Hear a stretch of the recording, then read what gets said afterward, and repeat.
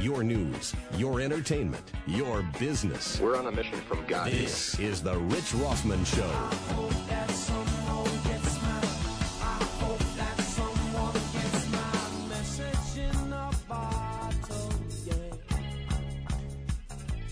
Hey, everybody. Welcome to the Rich Rothman Show on 880 The Biz. Good to have you here today. I'm overjoyed to have you listening to us as perhaps you drive home today in this kind of hot afternoon. Alex, pretty hot out there, huh? Oh, it's sweltering. I went like a 3-block walk this afternoon downtown. Needed to change your Carlsbad. shirt, I bet. You got to go take a shower. Yeah. This has been a very hot summer. I just got back from Southern California where they have perfect weather.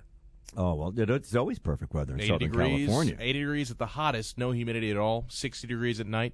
That's the greatest feeling when you used to have to get off a plane outside and you get to California after being in Florida, forever, and you get off the plane and there's no humidity. Yeah.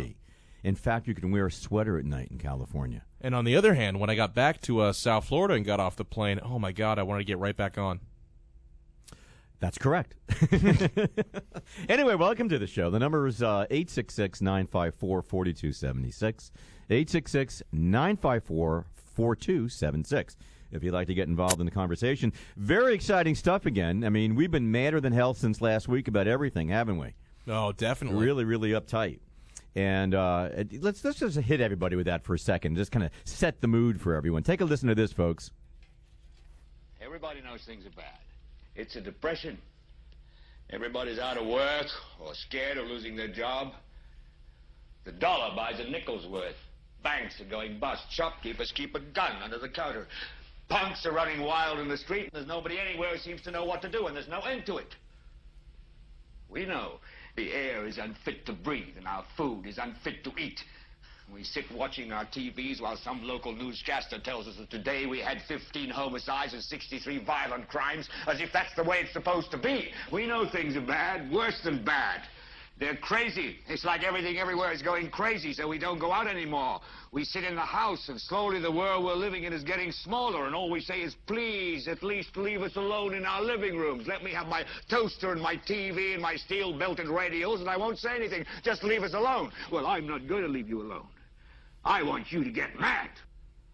I don't want you to protest. I don't want you to riot. I don't want you to write to your congressman because I wouldn't know what to tell you to write. I don't know what to do about the depression and the inflation and the Russians and the crime in the street. All I know is that first, you've got to get mad.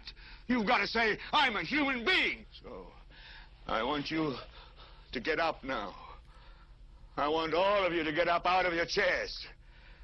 I want you to get up right now and go to the window, open it, and stick your head out and yell, I'm as mad as hell, and I'm not going to take this anymore. Well, that's the way a lot of people feel right now. Now, evidently, when you look at the Rasmussen numbers and the polls that come out every week, Obama's ratings are dropping. He now has a -10. They were -5. Now they've doubled to a -10 because a lot of people feel the exact same way that Patty Chayefsky wrote that film back in the 70s, called Network, of course, and everyone knows that one. I'm madder than hell. And people are just annoyed the way things are going. Doesn't it seem a bit strange that, for example, when we go ahead and have a TARP fund get out there for a $1 trillion debt, the largest debt in the history of the United States from the start of the United States, from the first president of the United States. That doesn't concern anybody? Or the service of that debt within, another less than 10 years from now will be about 86% of the GDP. And by 2026, it's going to be allegedly 112%. That means you can't sustain that. You just can't sustain that. Or we put somebody in charge of the auto industry since, what did we do to it? We nationalized the auto industry. The government took it over. And who do they put in charge of the czar? I find that to be an unusual use of the words. Czar, they put a guy named Steve Ratner. Probably a nice guy. I'm sure he had a bar mitzvah. But I'm not so sure he knows anything about cars because he never did anything about cars except maybe owning a car or leasing a car, renting a car. He may have looked at cars. He probably got car magazines. He rode in a car kid. once. He probably rode in a car. I don't think he ever put a car together. As a matter of fact, this guy Steve Ratner didn't even run anything in manufacturing. What Steve Ratner did do in his earlier years, he was a writer for the New York Times. Well, that should tell you something, don't you think? Where is he coming from? And then he became a tycoon. We use that in italics and quotation marks in the banking and investment industries. So that was really cool. So he comes in, and he's running. He's the guy, the overlord. That's a bit Brit, don't you think? He is the czar. That's more on target. The car czar. The car czar. Has a nice ring to it, I It think. has a great ring to it, except that all of a sudden one day he quit. He just left. And people were trying to figure out, why did he quit? Why did he leave? Well, he left because maybe something is clouding his past, sort of like a lot of other people in the Obama administration. We all know that a lot of them don't pay taxes, do they? I don't think so. So we had that problem. So he leaves, and then the attorney comes in, another guy comes in to replace the car czar, who actually was an attorney for the United Steelworkers. So he represented the interests of the unions, which I find to be insane, because that's sort of like letting the coyote and the wolf watch the hen house and making sure everything is just fine. All will be well. That seems to be the way it's going across right now. But it isn't quite well, and people are very, very concerned. And now that we said cars, let's talk about the Clunker program for a second out there, folks. The Clunker program, which has been $1 billion deal, 157,000 claims have come through so far on the Clunker deal, and within weeks it ran out of money. Alex, it's out of money. Is that a surprise? It's out of money. But you know what I find? Even beyond the fact that it's out of money, and they're asking for another $2 billion, which, of course, Harry Reid all pay homage. Oh, of course. Harry Reid said, we will get that money for you. It's going to pass. From where? I don't know. We don't know. We're going to print it. They got those little things turning out those dollar bills again. All right, so the Clunker program, today, the government was supposed to release the data as to where and who and when and why and how, all the numbers on the Clunker program. So we can make a good analysis whether it was a great idea to go ahead and spend $1 billion on the Clunker program. However, Obama's administration, LaHood, said, no, we're not going to release those numbers quite yet. We're not quite ready to release those numbers yet, but you should give us another $2 billion, but we're not ready to release the numbers yet. You want to know why? Because it has been leaked that 6 out of 10 cars that have been purchased under the Clunker program, folks, are Hondas, Toyotas, and Hyundais, not Fords and not General Motors cars. The idea was to bail out and do something with the American car program. Now, granted, they're selling more cars along the way, but think about that. 6 out of 10 cars are being sold. They're overseas cars. I know the Obama administration is going to come back, and they already said this in response to some of the leaks that are coming out. Yeah, but at least those cars from the Honda, Toyota, and Hyundai, they're built in the United States. But the money goes overseas. See, it goes to Korea, it goes to Japan, goes overseas. They're not owned by us. They're owned overseas.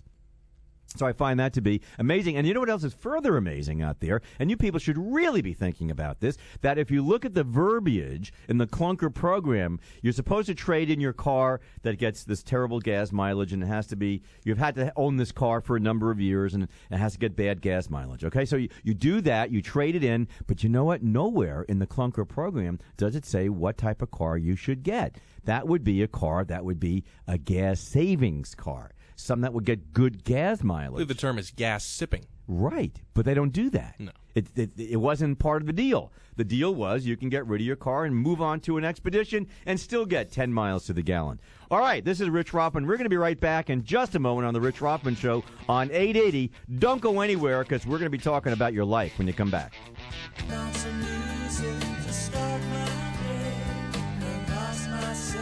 Okay, welcome back. This is Rich Rothman, and you've been listening to Boston. Just for those of you who are wondering what that great music is, a long time ago, but 25-year-old song, and of course, great lead singer is no longer with us. Anyway, it still holds up today, though. Oh, they were just terrific. I really enjoyed their music. Dr. Jose David Suarez, you're on the phone. How are you? Hi, how are you? I am good. How are you, Doctor? Pretty good. Well, we're glad to have Jose Suarez with us today, Dr. Suarez, because we're going to talk about healthcare. Everyone right now, you know, the big buzzword right now, Doctor, is healthcare. And there's a lot of misinformation out there. There's a lot of on both sides. Well, I don't know about on both sides. I'll be fair and balanced. I'll say both sides. I'm not so sure about that. Certainly, coming from the government side, I don't trust anybody over there anymore. But you know, people want to know what's going to go on, and we've had a number of physicians on the show with us and a lot of leaders in the community. And Dr. Suarez is involved with Nova Southeastern University School of Medicine, chairman of family medicine at Larkin Community Hospital in South Miami. He's been involved for many, many years down here, even with the Department of Corrections in the state of Florida. But he's got some good stories about that. Yeah, I do. So, and now when we have our Dragnet section, we're going to get you back for that one. But he's also the founding physician for CMA Clinic in Miami, which provides health care at an affordable cost. Well, there's the buzzword right now, to over 50,000 uninsured Floridians. So welcome to the show, Dr. Suarez. So what's your take? What's going on out there? And maybe you can give us some clarity from your point of view. Well, I felt actually it was very important to do something. As a physician, we wanted to be part of the solution and not part of the problem. And if we're going to do real reform, let's do real reform. The problem is that you have to fix the infrastructure first. If you don't have a good infrastructure, you can't build on the system that we have. And one of the problems that we have, you really don't need any new funds, more money into the system. We already have a $2.4 trillion system.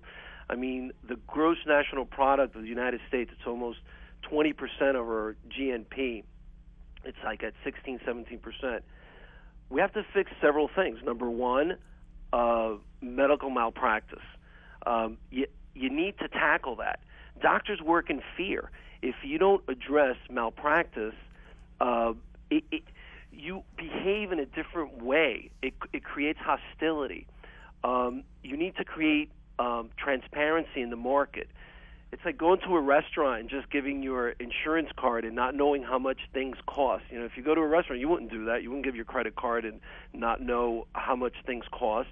If you go to a doctor, you're not supposed to get or to the emergency room a $3,000-$4,000 bill. But then they may give a break to insurance companies, and they may pay $600-$700 for the same services that they provide to somebody that doesn't have insurance.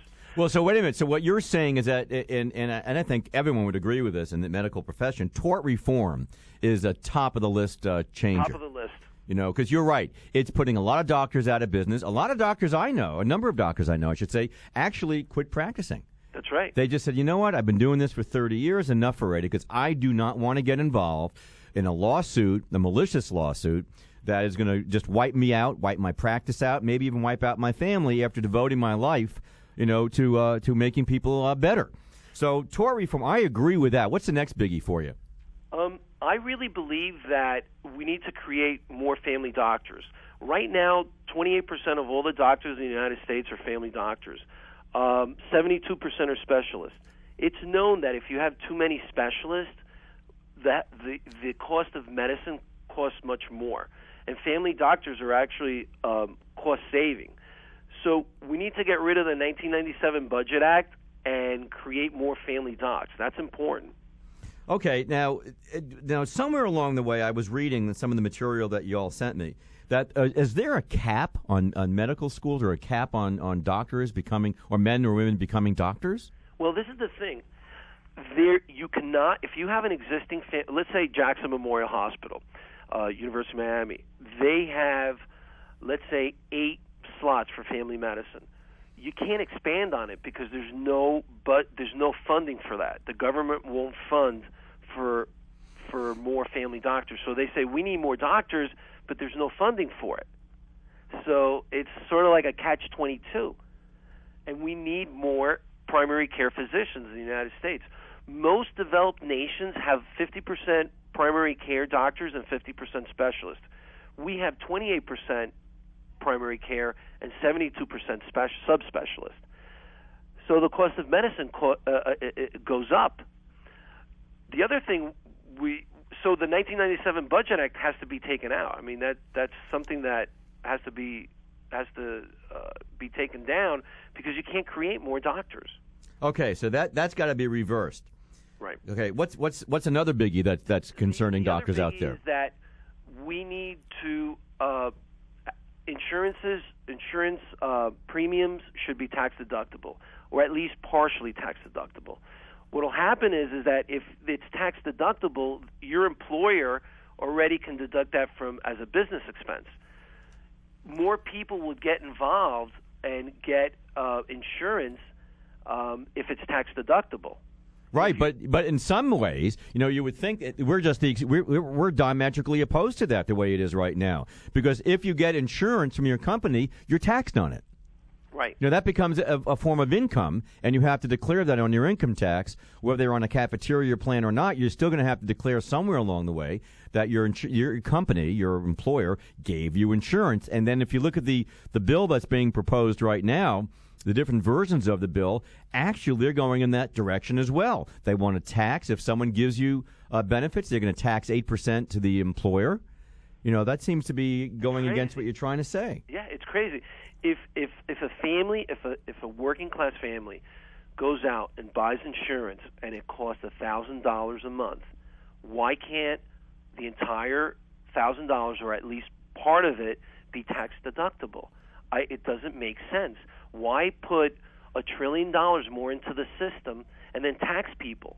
It's just, and then so you're going to pay taxes on the $1 trillion and then pay taxes on the insurance that you get. Well, none of that makes sense to me at all. In fact, none of the bill that I've been reading makes any sense to me at all, because I think we're going in such. You know what scares me the most, Doctor? We have, and I'll bet you have to agree with this. We have the best health care. I was looking at Beth Israel. That's why I said Beth. The best health care system in the world. People come here to save their lives as opposed to going everywhere around the world. You're right. And I don't hear that coming out of our president. I don't hear that coming out of the Congress. What I do hear coming out of these folks is that we want to tear down what we have and replace it with a single health care provider, which would be the U.S. government, which I find very scary. Yep. Rich, let me tell you something. As a family doctor, right now, Medicare basically, which is the government, basically tells you how much money you're going to make on an office visit or a appendectomy or cardiac catheterization. I'm getting paid for Medicare the same exact amount that I was paid in the 90s. In the last 10 years, there hasn't been an increase. In fact, there's been a decrease, and the cost of living keeps going up.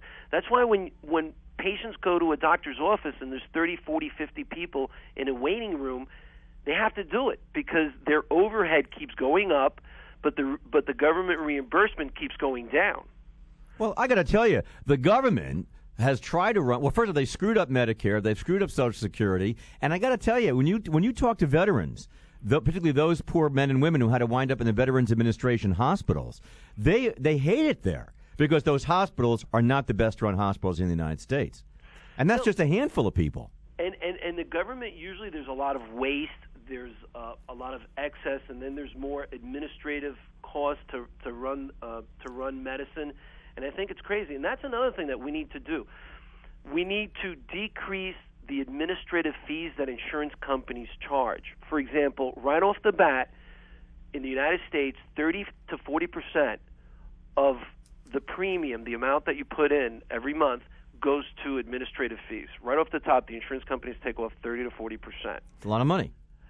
In other countries, it's around between 4% and 15%. So, I mean, that's a lot of money. No kidding. That's a lot of money. Killing. That's a lot of Band-Aids. Administrative fees. Another thing that we need to expand are HSAs. It's an insurance that's it's a health savings account, and it works like a savings account. Nobody's really talking about HSAs, and that's the way to go because you create a market. People know how much things cost. It's tax deductible. You could actually borrow money against it as time goes on, as you get more funding into the HSA. And HSAs are a great way to get a lot of people that don't have insurance with insurance. Well, but the irony of that, Doctor, is, and you're very correct on that, everyone's recommending across the board, except, of course, those in Congress right now, that the savings accounts for health care are a great opportunity for Americans. But you know what?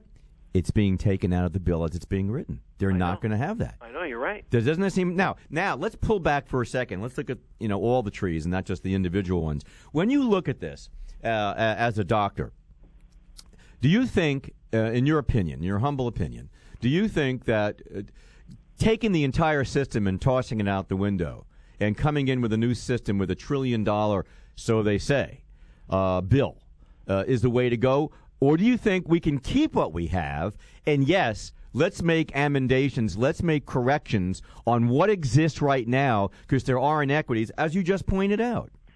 Rich, like you said before, we have the best healthcare system in the world, but we also have one of the worst healthcare systems in the world. All right, explain that. There's so many people that don't have insurance, and they really need access. All we need to do is fix the infrastructure, get government out of healthcare, get the lawyers out of healthcare, get the insurance companies out of healthcare or managing healthcare, and let the patient and the physician run the show. And if you do tort reform, there's more transparency in the market, tax deductions, more family doctors, HSAs, simplify the medical documentation. Do you know how much I have to document and nurses have to document? When you go to a hospital right now, all you see is the nurses writing down, documenting things, and that's for reimbursement and for legal purposes. And that's it. You're very, very right. We spend more time with a chart than we do with a patient. No, it's terrible. The paperwork is awful. Nurse Jackie, I just happen to know I watch that on TV now, and I also watch Trauma Life in the ER when I have insomnia. I've been through a lot of procedures now. It's all paperwork, and that is an awful situation. My wife's a pharmaceutical rep, so she's very friendly. We're very close to many physicians in South Florida, and that's a big complaint. So what worries me is that we seem to be, I don't understand why we want to self-destruct the system. Exactly. There was a statement that Obama made, President Obama made, I shouldn't have said it that way because that's kind of telling you where I'm at, where President Obama made last week on television, where he complained, this is on his nightly, the big roundup on a Wednesday at prime time. He said doctors have to stop being compensated for the number of procedures that they do, and they should then be compensated on the good things, the good care that they give. Now, I don't know what the hell that means, to be perfectly honest. I find that to be highly insulting of the healthcare system. Don't you? Absolutely. Listen, he's sending out such a wrong message to all Americans that doctors are just money-hungry individuals, which is terrible. The following day, I saw a friend of mine, and he says, I have to go see a kid with a sore throat. I'm going to order a tonsillectomy on him, which, as a joke, we don't do that. I mean, that's basically what he said, that doctors rather do tonsillectomies. He used that, exactly. That sends such a negative – you could tell what he's thinking. He thinks his doctors in a negative light, and that's not the way to fix the healthcare system. He doesn't trust us. He's telling America, don't trust these guys. We're going to fix them. What you didn't notice, and he said this, he said the Mayo Clinic and the Cleveland Clinic are models that we should have. Do you know why he said that? Because a month ago, there was a writer in the New Yorker that's probably friends of President Obama, and he said that if all the doctors were salaried employees, everything will be okay, which actually is not a true statement. I think the beauty of our system is how diverse it is, and we really need to fix the infrastructure. If you take all the doctors and give them a salary, and in some respects that's good. I mean, there are some companies that do a good job. The Mayo Clinic, the Cleveland Clinic, the people are in salary. That's fine. In academics, I think that's great. But it's not. You can't put everybody in the same system. You can't create just one system. That's the beauty of capitalism. When you give good patient service, when you take care of the patient, he basically just wants to destroy the system.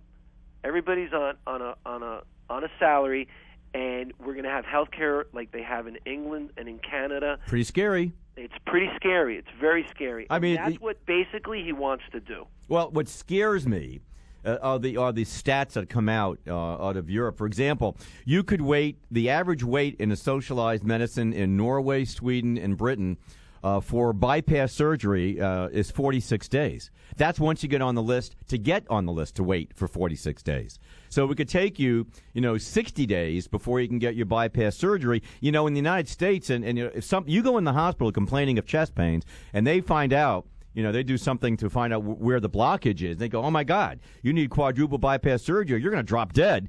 You're not going to wait 46 days. You may wait 24 hours. And that next day, you're going to be doing your surgery because we have a responsible system. And the time that's remaining, we only have about a minute. You are very savvy in media. You've created a website, and you've created a documentary. Talk about that for a second for folks. Well, basically, I wanted to create a grassroots effort to save the practice of medicine in the United States for not only the doctors but for the patients, because this is going to hit every single American. If we don't stick together and save medicine and save the practice of medicine for the patients, it's over. And we just, we have a little sizzle on our website, www.usainciu.org, and we want to create a grassroots movement and bring it to our legislators and to the public in general, to do something, to create a movement. Well, I think what you said is important, and we've got about 30 seconds. People need to get involved right now. You cannot sit back. You cannot wait to have something happen to you. Dr. Suarez is right. Let's give him that website again, Doctor. It's www.usainciu.org. All right, you need to go there, and if they want to check you, where can they get a hold of you? They could call me at the office 305-232-0705, or they could just email me through the website. Well, that'd be terrific. Listen, we're going to get you back on the show because this is an ongoing dialogue. We have to fight this tooth and nail and hold on to what we've got, but build on it. Make it better. And you know what? The capitalist society, the free market society will solve the problem. Exactly. That's what America's all about. You're right. Thank you for being on the show, Doctor. I appreciate you being here. Bye-bye. Bye-bye now. All right, we're going to take a short break right now, and we'll be right back on The Rich Rothman Show, and we've got lots more to talk about. Don't go anywhere. Like you, Mama, you, Mama, you.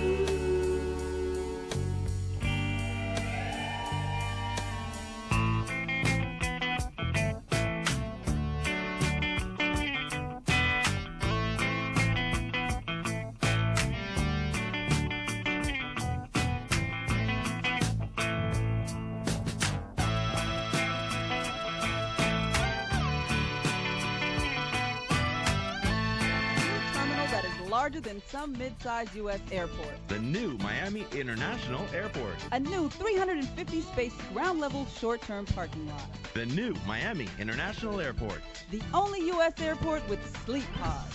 The new Miami International Airport.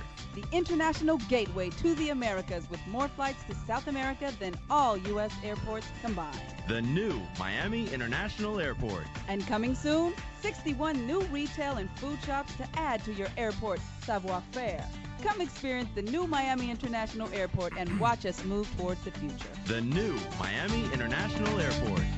Where in South Florida can you find a truly elegant hotel with 276 luxury guest rooms, offering a newly renovated championship golf course, tennis courts, the largest hotel swimming pool in the country with private poolside cabanas, a world-class spa, and an award-winning fitness center with a restaurant that Zagat called one of the best restaurants in the country, all spread over a 150-acre tropical paradise landscape. Give up? At Biltmore, Coral Gables, Miami, a golf and spa resort. Built in 1926, Biltmore, Coral Gables, Miami, the golf and spa resort, is a South Florida landmark with all the amenities to make your next getaway weekend or night away from the kids a memorable experience. Visit www.biltmorehotel.com for more information or call 1-800-747-1926 for reservations. Your next great getaway weekend, or night out, awaits you at Biltmore Coral Gables, Miami, a golf and spa resort. Do you own a business? Outsourcing your accounting? Then call the accounting and tax experts at T&J Tax Service. For over 30 years, T&J Tax Service has been preparing taxes for South Florida companies and individuals. As enrolled agents with the Internal Revenue Service, the pros at T&J Tax Service can represent you or your company professionally to the IRS. Have challenges with your company's bookkeeping? Then call T&J Tax Services. QuickBooks certified. T&J Tax Services can provide training on QuickBooks for any small business. If you need monthly or quarterly bookkeeping services to handle all of your payroll and business needs, then you need to call T&J Tax Service. Located at Taft and Flamingo in the Pillbox Plaza. Call 954-432-1700. 954-432-1700. T&J Tax Services. No one covers local, national, and world news like Rich Rothman. And no one covers local, national, and world shipping like DHL. DHL. Customer service is back in shipping. From Atlantic Radio Network. Fresh talk with a South Florida flavor. This is the Rich Rothman Show.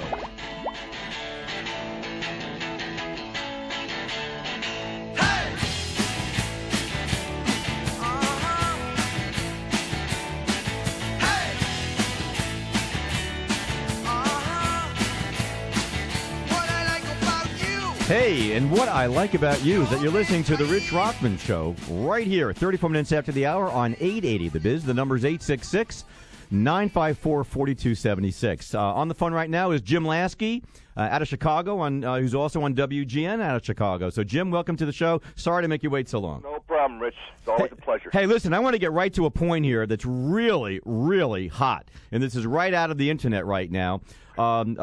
Ranking member of the Oversight and Government Reform Committee for the Republicans has issued a letter criticizing Rahm Emanuel for strong-arming congressional people and governors of states that are criticizing Obama's stimulus plan.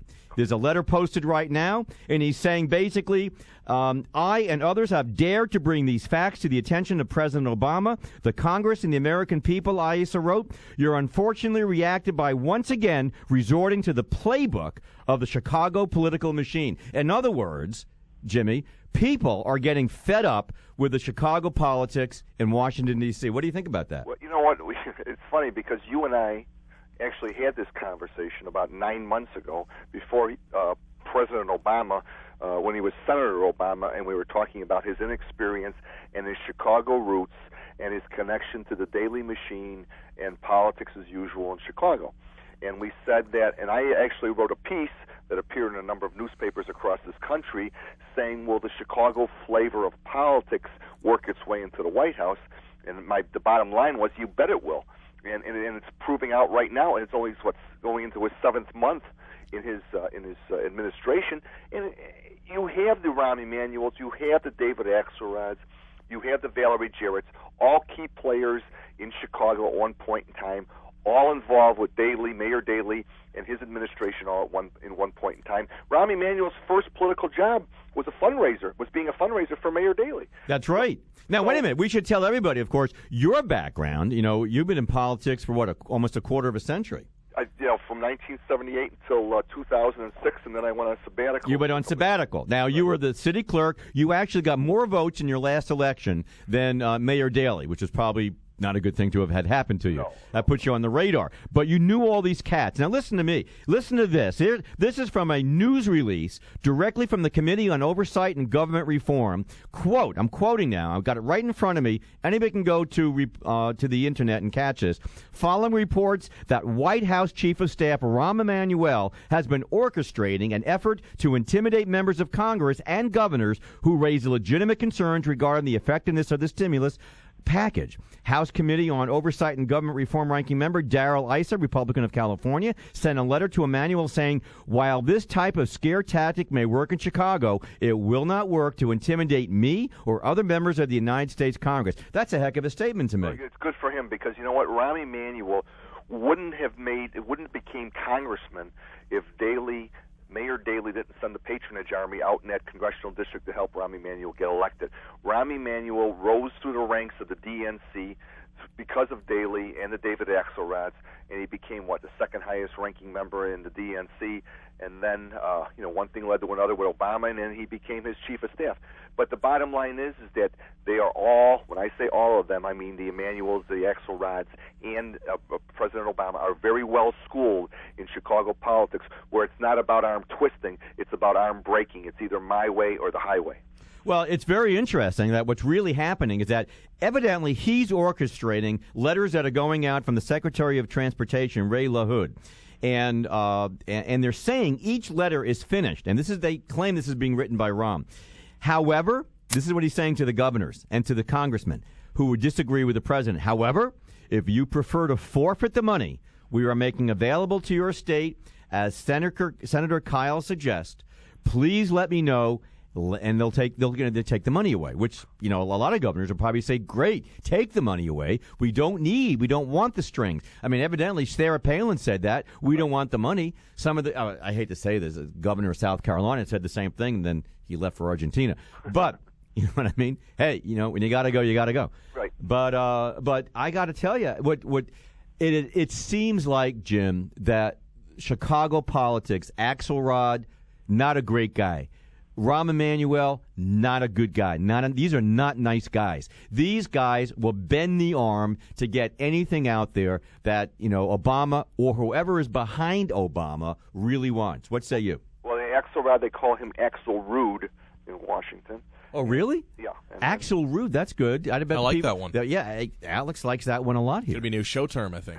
Axel Rude. I'm going to write that down. Axel Rude, and then they call Rahm, you sleep with the fishes, Emmanuel. Well, that we know that. Everyone's known that. Right. Because he did send the dead fish to somebody.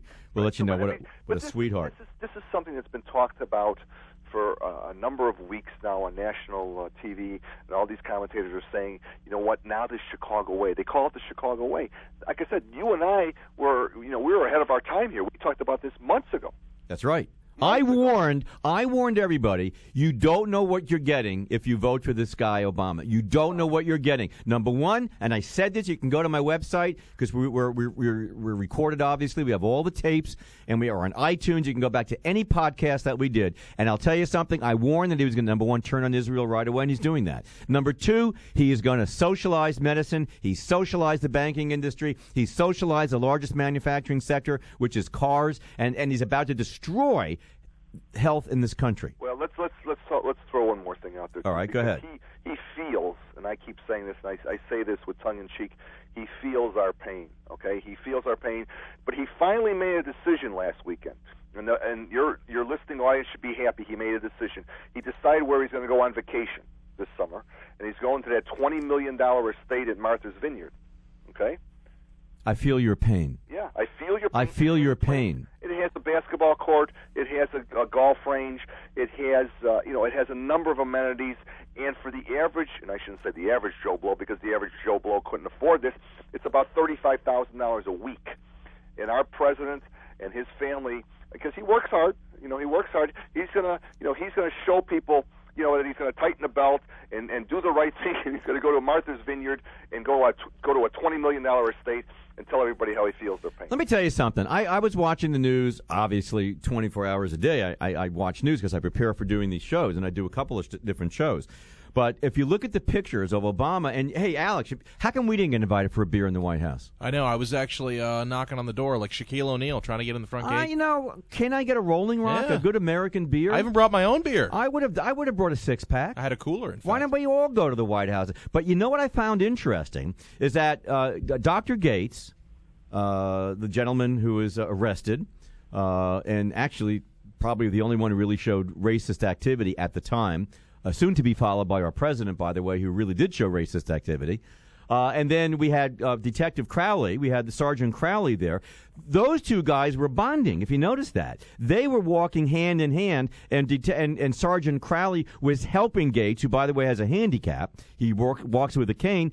And Obama is just like walking 40 steps ahead of them down the steps to where they're going to have a beer in the garden. And, and maybe, I guess they had some pretzels or something. Do you think they put pretzels out for him at those? I don't know, but I know they had some non-alcoholic beer. I bet he had beer. some. They probably, and Biden was drinking non-alcoholic beer because, hey, I don't understand that, because if Biden went to Syracuse where I went, everyone drank beer.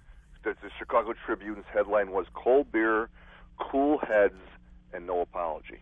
and that's what it comes down to. And like I said, Barack Obama, and I said this on WGN, President Obama made a non-story, or at the best, a one-day story, into a national discussion about racism and racial profiling in this country. Well, you know, the whole point is, number one, there wasn't any racial profiling. The guy went there because he was told someone's breaking in.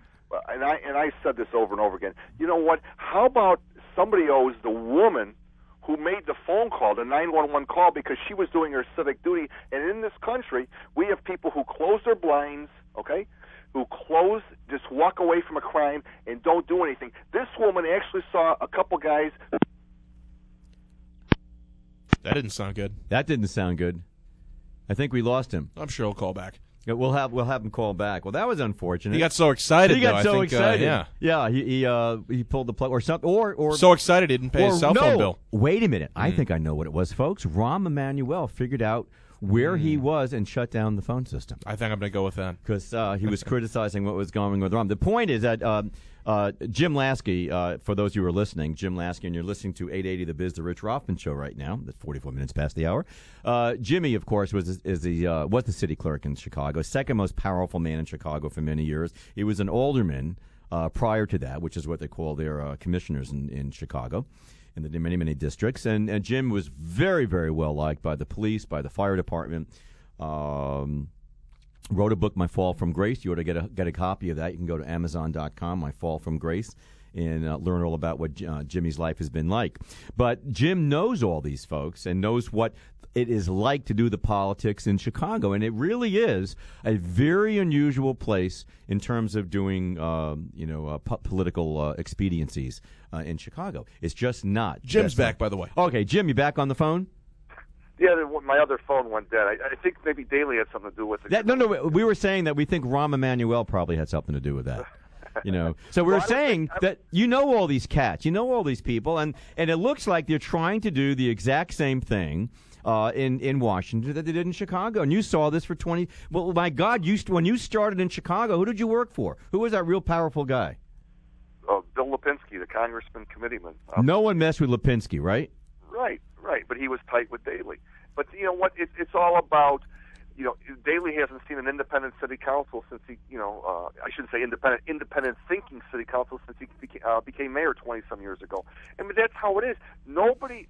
When I say nobody, the Barack Obamas of this world and the Richard Daleys of this world don't like somebody else coming up with an idea. If it's not their idea, it's a bad idea. And Barack Obama, and I've said this over and over again, he is going to prove to people, right or wrong, with the manuals and acts rights, when he has a piece of legislation, he's going to get it passed, no matter if it's good, bad, or whatever. He doesn't care what people think. I'm the president of the United States, and this is what I believe in, and you're going to do it my way. That's his attitude, and that's the Daley attitude from Chicago. Well, and again, that's a Chicago attitude. Well, listen, we're going to have to split right now, Jim. I want to thank you for being on the show. You can catch Jim Laski on WGN out of Chicago, and we're really glad to be able to listen to you. And you can catch it on WGN.com on the weekends, right, Jim? Correct, on the weekends, yeah. And unfortunately, this weekend the Cubs are playing late games, so I'll be on the following weekend. But all right, that's right. I know. Thanks. Cubs play late, Laski's off the air. That's the way it goes. Well, that's anyway, right. Jimmy, thanks for being there. Thanks, guys. We'll see you next week. Take care. All right, we're going to switch over right away. This is called segueing immediately. We're going to go over Smooth. We're going to try and do that.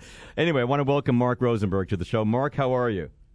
I'm doing great, Richard. How are you? Well, you're doing terrific. I think the word that I would use, I've known Mark for a long, long time, and he said, no. Listen, first of all, everyone has to know that Mark Rosenberg is the new president of FIU. And I'm very excited for you, Mark. I've been gone for about 3 years after we sold everything in 2004. And I got out of the media business, and I came back, and then I find out all these wonderful things about you. And I'm so excited for you, Mark, because you're like 30 years in this community here.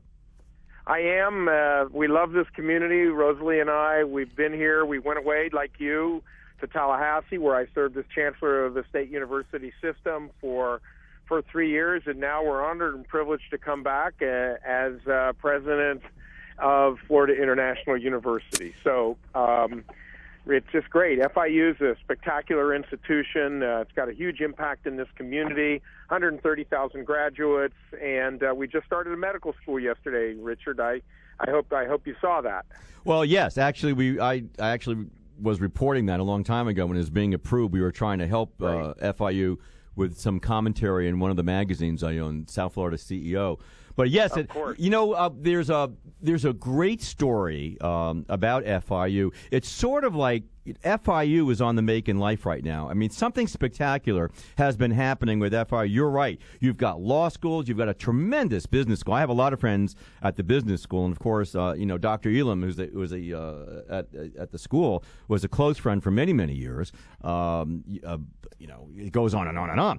But Joyce Elam is a visionary. Just terrific. She has excellent faculty, and you know what? We have some excellent graduates who have come back to support the College of Business. So, it really does. It's strong leadership, but we also have a great group of grads who have come back to help us. But you also seem, it's sort of like, when Jeb was in, Jeb pushed very hard to get you guys out into China. You have a program in China, which is terrific. Right. You now have a medical school. You bring in a lot of folks from Central and South America. And you have, 38,000 full-time students now? It'll be 39,000 this fall, and we'll, in the next 10 years, take on another 20,000 students. We are doing over $100 million of sponsored research, and that's really without our medical school coming online. We're graduating 8,000 students a year. About half of the teachers in the Dade County Public Schools are graduates of Florida International University. And as you know, we've made a major new investment in intercollegiate athletics. We have a fine football coach. Well, you have a spectacular coach coming, and I think you've got some very exciting things happening. I think that's going to do a lot for the Alumni Association to get more involved with the university. Let me ask you this. These are very difficult times, and I know they are for you. And one of the comments you made when you were being inducted, so to speak, as the president, was that we face incredible challenges right now. Financial challenges. Mark, what's your vision for the university as you took over from Mitch Medique, whom we've known for many, many years? Well, here's the bottom line on the challenges. We're trying to run a 2009 university with a year 2000 budget, and we can do that because the governor and the legislature have given us recently authority over tuition, so at least we have a sense of how to have a predictable budget. My vision is to have a leading student-centered urban research university known for its local and its global engagement. We want to be the go-to institution in this community to solve community problems. We want to be the go-to institution to address international issues. We have the expertise, we have the graduates, we have the horsepower, we have the energy to help this community move to the next level. So as you develop the different colleges within the university, what's your focus on this? I know medicine is going to be important because you're starting out right now. Well, Richard, we did open a college of medicine, but let me tell you, we just also created a new school of public and international affairs, the only school of its kind south of Atlanta. That is very important for our community. We have a strong Latin American and Caribbean studies program. That'll continue to be strong. Our business school is ranked in top 10 undergraduate and international. Our School of Accounting continues to be very, very strong. Our School of Hospitality Management is a key player here in South Florida and nationally in terms of providing hotel and restaurant management. We have excellent art museums. The Frost Art Museum and the Wilsonian are real treasures. So we have a lot happening. The issue is to maintain the quality and to expand the access so eligible South Floridians can get into the university and graduate in a timely manner. In terms of ranking, since you're now going to be around 39,000, I mean, where does that must put you in the top, 2 or 3 in the state right now? Well, in the state, it's interesting. We're actually the fifth largest. I mean, we have large institutions in public institutes, state of Florida, University Central Florida, University of South Florida, Florida State, and FIU in that order. So, but nationally, we're one of the top 25 largest public universities. And, size is important, but quality is very, very important because, Richard, you as an employer, when you hire our graduates, you expect them to be competitive. And our faculty understand why that's critically important. Our students graduating from FIU have to be competitive because the economy is global, the challenges are global, and wherever the world of work takes them, they have to be able to deliver. Well, you know what I find really great for you, and I embrace, and we've all known this and been on committees together over the years, too many years, that we happen to be in one of the most exciting international trade infrastructure cities in the world. Miami is a gate. I know everyone says this, and it's said over and over again, but you have to really embrace that. We have the top accounting firms. We have the top law firms. We have top healthcare organizations. It's funny we should be saying that as it's about to be dismantled. We have the top healthcare organizations. We fight hard to bring people into Miami because we have world-class healthcare. We have a wonderful port operation system. We have the number one airport into this part of the world. In and out. We have the best schedules. We have the best cargo. We have free zones. And we have all the infrastructure that's here. So when your students need to have that flavor, your students need to somehow assimilate into the business world, it's all here, Mark. Well, it's here, and we also have one of the world's leading community colleges in Miami-Dade College. And one of my very first meetings today's really my first day, Richard, is I met with Dr. Eduardo Padron, who needs no introduction. Oh, absolutely. He's done a spectacular job in providing access and quality education for so many residents that matter to us. So that's one of my first meetings, and we're going to be working a lot more closely with Dr. Padron. We're going to be working a lot more closely with the key agencies and institutions in this community because our students want internship. Our students can get that practical experience, and it's world-class practical experience. So, these are just some of the reasons why I was enthusiastic about the opportunity to come back, and then thrilled and honored to be selected as president of Florida International University. No, this job was made for you, Mark. This is absolutely perfect. So, and you know what's even better? The fact that you moved back from Tallahassee. We have better Chinese food. I just want you to know that. Well, Tallahassee, honestly, Tallahassee's a charming place, but we like the big city. We like the diversity of Miami. We like the connections of Miami, and we love Florida International University. So we're home. Yeah, this is terrific. Listen, you're just before we split, you're speaking tomorrow, aren't you, at the chamber function? Yes, at the Greater Miami Chamber of Commerce, and the Greater Miami Chamber of Commerce is one of the top business organizations in the state, and I've been honored to speak there on the second full day of being president of FIU. So I'm going to try to sketch out a vision and some of the challenges that we confront, and business community is very important for FIU, and I'm thrilled to be able to work hand in hand with them. Well, you know what? You are so energetic. You always have been, and you've always been so good at anything you touched. We're excited to have you, and I'm honored you're here on your first day. God bless. That's terrific. You, sir. Thank you. All right, Mark. We'll see you tomorrow. Thank you. Okay, Richard. Take care. Bye-bye. I am just excited for Mark Rosenberg. Dr. Mark Rosenberg, new president at Florida International University. He is going to take it to another whole level after it's just soared to a great level. I want to thank Mark for being on the show today. Alex, great show. Good discussions. I think it was a lot of fun. All right. Well, listen, guys, we're going to catch you next week on The Rich Rothman Show right here on 880 The Biz. Have a great evening. We'll see you next time. We'll be back next week. I'm new wave, but I'm old school, and my inner child is outward bound. I'm a hot-wired, heat-seeking, warm-hearted, cool customer, voice-activated and biodegradable. For more of the good, the bad, I interface with my database. My database is in cyberspace. The business. So I'm interactive, I'm hyperactive, and from time to time, I'm radioactive. This is the Rich Rothman Show, 880 AM, The Biz.